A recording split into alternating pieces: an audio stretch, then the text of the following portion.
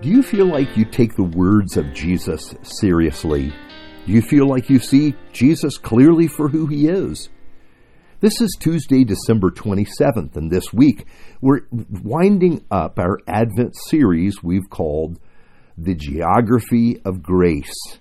We're looking at those places associated with the birth of Jesus and the messages that are wrapped up in those place names. We've gone to the temple this week. On Sunday in worship, we looked at the story of the man Simeon who is waiting for the coming of the Messiah. He's gotten older and God has not sent his Redeemer. One prayer Simeon had was, "Lord, I want to see your Messiah before I die." And yes, God answered his prayer. Here's what happened when Simeon saw Mary and Joseph at the temple. He asked to hold the baby Jesus. This is Luke chapter 2, verse 28 to 35. Simeon took him in his arms and praised God, saying, "Sovereign Lord, as you have promised, you may now dismiss your servant in peace. For my eyes have seen your salvation, which you have prepared in the sight of all nations, a light for revelation to the Gentiles, and the glory of your people Israel." The child's father and mother marveled at what was said about him. Then Simeon blessed them and said to Mary his mother, "This child is destined to cause the falling and rising of many in Israel, and to be a sign that will be spoken against, so that the thoughts of many hearts will be revealed, and a sword will pierce your own soul too." Now today I want to look at what Simeon said to Joseph and Mary about Jesus. He said that Jesus would be a sign that would be spoken against. What does that mean? He also said that Jesus would cause many people to rise and many others to fall. Now these prophetic words come as a shock to us. We've just read the announcement of the angelic host, "Glory to God in the highest, and peace on earth to those on whom his favor rests." We do not hear this in Simeon's words at all. He tells Mary and Joseph that Jesus will divide people, not bring people together. What we hear Simeon describe is what happens to Jesus as he begins his ministry. People flock to him by the thousands, hearing in his teaching hope that God loves them and cares for them. But at the same time, the religious leaders want Jesus dead. They concoct a plan to have him arrested and killed. Yes, you could say Jesus divided Israel, his own people. Not everyone will embrace Jesus. Not everyone will love Jesus.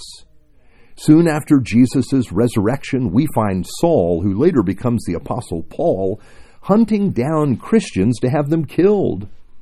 Jesus divided people. Of course, we find this to be true today.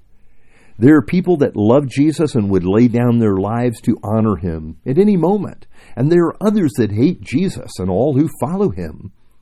Each year, hundreds of followers of Jesus are killed because of their faith in him. You see, Simeon is trying to say that Jesus will not be a neutral person. If you take him seriously, then either you will love him or you will hate him. Now, as we look around today, we don't see many people that do either.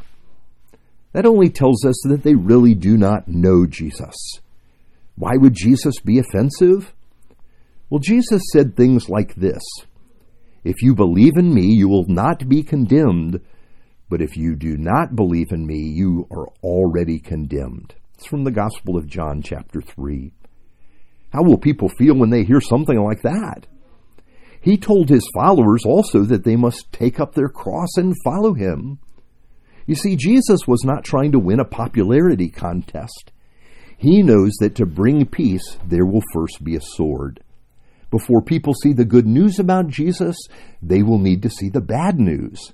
We don't want to hear about our sin. We don't want to hear that someone would have to die to free us from the bondage of our sin. Jesus faced opposition when he told the Jewish people this.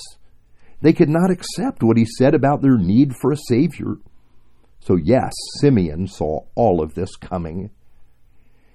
Then he told Joseph and Mary, He told Mary, a sword will pierce your own soul too. Yes, though Joseph died before Jesus began his public ministry, Mary saw the opposition rise against Jesus. She went to Jerusalem in the week of the Passover, and a sword pierced her soul as she saw her beloved Son, the Son of God, impaled on a Roman cross. Jesus did this to bring us ultimate peace. In a sense, there will be a war in each of us before we can find that peace. It's a war against our own selfish, dark hearts. It will be a war against sin that resides in us, and it won't be pretty. But it is the killing of that which is killing us that Jesus can set us free, and that Jesus can save us and bring us from death to life. And this is the celebration of Christmas. It's the reminder of the mission of Jesus and what he has done to ransom us. Would you pray with me? Father God, we want to see Jesus clearly. Forgive us for making of him what we want, rather than coming to him as he is. We pray in his holy name. Amen.